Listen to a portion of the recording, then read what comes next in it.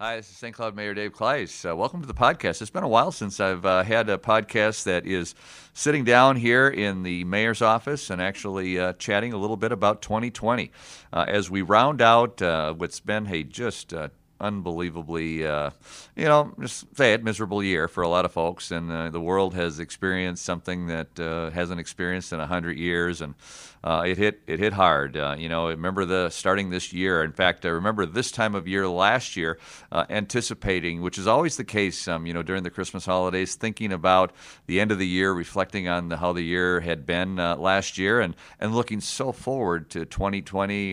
Going into a new decade, all the things that we all hope and wish for. And then, of course, the year started out great. Actually, in January, had a really wonderful opportunity. We had a great turnout at the Martin Luther King event. That was just a huge gathering of people celebrating that community aspect and service. Valerie Jarrett was our keynote speaker, and she just did a phenomenal job. And a huge crowd. Actually did something publicly which I haven't done. Actually, I've done it now twice, so we'll talk a little later about that. But I led a song. We all did. We did "This Little Light of Mine." I'm going to keep it shine. It was a great event, a great breakfast, and had an opportunity to have a lot of things in January, which is great. I was out in D.C., had a great opportunity there to talk to folks on some projects going forward, and then of course got into February, got away on a little trip, which was great. I don't think I've talked about that as often on these podcasts, sir, but I am somebody who enjoys and loves to travel. I grew up in a small little town of Litchfield, not too far from here, and I think for the first 18 years of my life, I think the only place I ever got to is the Black Hills in South Dakota, and that was a long drive as a little kid. But after my senior year, I got a chance to fly over to Germany in a German club trip, and that was my first time on an airplane, actually. And then was stationed, got into the Air Force, and was stationed in Okinawa, Japan for a year and a half. And it really, both those two trips, the one to Germany and the one to Japan, really opened my desire to travel. And since then, I've been to 116 countries around the world, every state in the Union, most of the territories, and I have just had a love for travel. And last year, I added that 116th country, which was the Maldives, and it was a wonderful, great place to and sitting in the beautiful turquoise ocean water and thinking about the year and how great it was. On my way back from that trip, actually, I was getting on a plane, and I get a text message from my fire chief that the press bar was engulfed in flames, and we all know what happened then. And I thought, oh, gee, this is going to be one of those years. It was a total loss. Since then, there have been charges of arson back months ago, and now just recently, federal charges of arson, and still it's not a whole anymore. But look for some exciting things in 2021 there, because it's close to being able to announce, I think, in the future, some great project you're going to see down there. But that really started that, wow, what kind of year is this going to be? And then, of course, the next month, the pandemic. I mean, obviously, the first cases were in January, I think January 21st in the United States, in Washington State. But in Minnesota, it was the 13th of March that the governor declared a state of emergency. President declared a national emergency, and within just 2 days, we declared a local emergency. And we all know since then how challenging that has been. I know and recall. We started. I did an update, a COVID-19 update. 65 of them in a row, 65 days in a row on every weekday, and it was something that there was always something to talk about, from the restrictions to the closures to all of the changes that many of us expected to last for a period of time. No one would have expected 9 months. Here we are 9 months later, and we're still, although 9 months later, there is tremendous hope.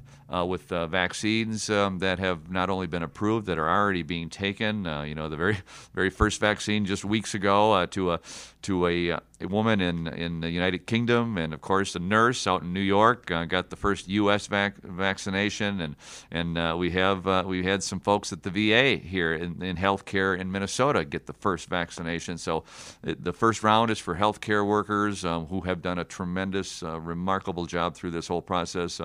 They're our front line, and they are truly heroes in the last 9 months that we have witnessed so many great stories. But they're the first to be in that, what is it, 1A, I think, as it rolls out the vaccine. And then, of course, we'll have first responders. And, of course, then at some point we'll, in the next months, we'll have everyone in the general public, and that will create that very bright light at the end of the tunnel. But challenges still exist where we're at, and that the pandemic has really caused a tremendous strain on folks, and they're still, despite that, there have been so many remarkable stories of people stepping forward, tremendous amount of acts of kindness and compassion, and that's something. As I mentioned before, the first time I sang was in January, and that was to lead the song "This Little Light of Mine." I ended up, I would have never thought that I would be singing, featured on Minnesota Public Radio, singing "God Bless America" on the steps of my house. But for a number of weeks, every Wednesday, I know people from throughout the area got out and sang "God Bless America." We started that in honor of those people on the front line, the healthcare workers, our first responders, all those folks that were doing so much. And that is still something that is so important to reflect and honor all of what they have done. In fact, we have an award every year. It's called the Reflection of the Year Award. And this year, without a doubt, it goes to all the frontline folks, in particular those healthcare workers. I think very fitting. There were the honored in so many different ways, nationally and internationally. And of course, we're going to join in that gratitude here at the local level as we reflect on 2020. Of course, it wasn't just the pandemic, that we had challenges with this year. With the death of George Floyd, that at the end of May really sparked and set off, a tremendous. Of course, we had the civil unrest that took place and the riots in Minneapolis, and what beyond Minneapolis. You look at nationally and internationally, for that matter, the aspect of the civil unrest, and there's just a terrible situation that with the murder of George Floyd and the way that took place. It really catapult the aspect of social justice and lots of discussions all over the world, and also not only that, but changes in legislation and things that were it really gave us an opportunity here in St. Cloud to look and to reflect at a number of things that we've done over the years that some cities, after the death of George Floyd, were just starting to look at for the very first time. We have been blessed to have such a tremendous a group of folks, and I cannot say enough about how important our law enforcement folks are in this area, and how they every day engage in the community. In fact, we're one of the few units, I think, that actually has an engagement division of our police department, and this was before anything that happened this year. We had a community policing agreement, and this was before anything that happened. That goes all the way back to the discussions that began in 2004. The first agreement was signed in 2005, and we continue to have conversations and actually added the last piece of it as we started in 2017 and was agreed on in 2018. And we have met and each and every year following that agreement. In fact, this year, just because of what was happening in the country, we met several times since then, including out at Lake George. Socially distanced and wearing masks, which is kind of the way the meetings were all summer. We met and had discussions. We did not go unscathed by the aspect of civil unrest, even in St. Cloud. I remember very vividly, and being my phone went off at 3 o'clock in the morning, and when my phone rings at 3 o'clock in the morning and I see that Chief Blair Anderson is on the call, I know that can't be good news. And of course, that night was terrible because of somebody posting something on social media that was completely inaccurate, it created a challenge in our community. We had folks breaking windows and glass and some rioting all the way to the police station. We immediately, because of the agreement, because of the relationships that we built in this community, Bennett was on the phone from that 3 o'clock time until we held a press conference at 8 a.m. Just 5 hours later, with myself, the chief, the head of Pastor Alberts, who was the head of the spearheaded and was chaired the community policing agreement, and Denise Foley, who is the president of the local NAACP. We all together came out and right away got the right information out, not the information that was on social media, and came together because we collaborate and work together on a regular basis far before this year began. And even despite that, we had some rioting that night. We took, I believe, very strongly the proper response, and on that third night brought together folks from the community.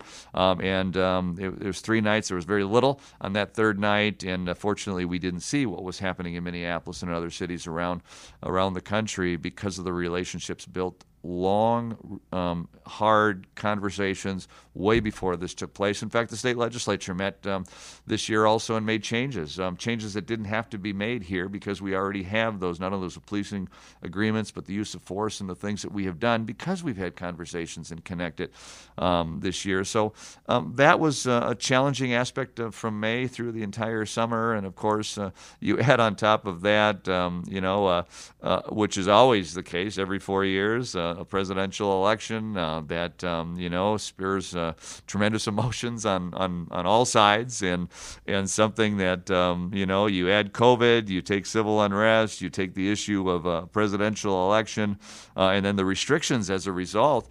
And that adds for a really difficult 2020. And now, as we expected, or I guess I'm not a doctor, I'm not a scientist, but as they told us in the spring, expect probably another surge. And of course, we had that. And of course, restrictions were put in place 4 weeks ago.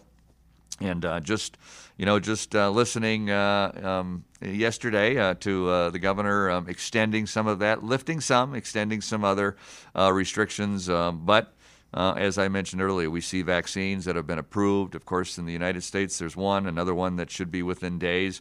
And there are other vaccines that are still in line to be approved. And so clearly this will end. And I think I used to, every day the 65 times I did my COVID update, I would always end with this will end, and we will be back stronger than ever before, and I still solidly believe that with all my being, that we're going to be, when this ends, we're going to come back even stronger and more resilient, more prepared as we move forward. So the year has been challenging from the city's perspective, from the state's perspective, the nation and the world, and from a personal perspective. This is a year that, and it's a challenging aspect. I lost a brother, my little brother, 2 years younger than I, and this year just a tragic situation in July, and so add that to all the other challenges, and I know I don't speak for just myself. I know, despite all the things that are happening, each and every one of us have had our additional challenges, whatever they may be, and they're made worse, when you're dealing with something in a national level. But there's still the aspect of hope. I feel strongly about that, and there are still countless opportunities and examples of just remarkable stories of things that happened this year. Despite that, we've had some we've become adapted to technology. I mean, even myself, I would have thought that I've had so many meetings online this year, and things are done differently. I'm a small business owner, and I own a Central Minnesota Driving Academy, and that's a driver's education. I mean, you can't really socially distance. We don't have cars that have the driver and the passenger seat 6 feet apart, at least not the way we teach, so we had to do things differently. Schools have had challenges. I feel for the teachers. Businesses have that have either closed or have had to change. For some, COVID has been an opportunity to change how you do things. I think without a doubt they're moving forward even after the pandemic ends and we go back to a normal. It'll be a new normal. There will be some things that we have become so accustomed to that does it always make sense to drive 2 hours to a meeting and have a conference when you can do the one thing that will always be important is the social connection, the actual physical connection with people, to be together whether it's a meal or at an event. That's something that and I know most people miss.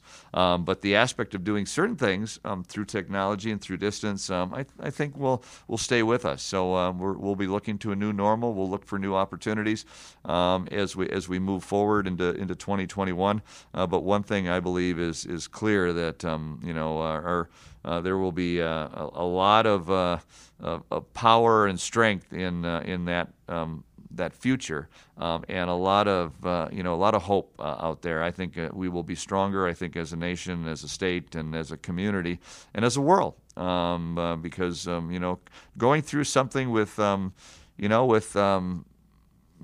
7+ billion people. You're doing something, it's one of those things, rarely does everyone experience something on the planet at the same time in a similar way. So it's something this year we will always remember. If I feel for those who graduated from college or high school, when these are the most momentous periods in your life, you will always remember 2020. I think everyone will remember how 2020 is. But again, as always, reach out if you got a question or an issue or a concern. These podcasts I do on a regular basis, so look for a couple more yet before the year is over. I'm going to plop in some, and then of course I'll be doing this on a little bit more regular basis. But you can go back and look at some of the ones we've done, and of course I'll have some guests coming up here as we round out the year. So I want to wish everyone, just a tremendously happy and prosperous and great 2021. Have a very Merry Christmas, Happy Holidays, and however this year has been for you, let's all hope, and I'm confident it will be better next year.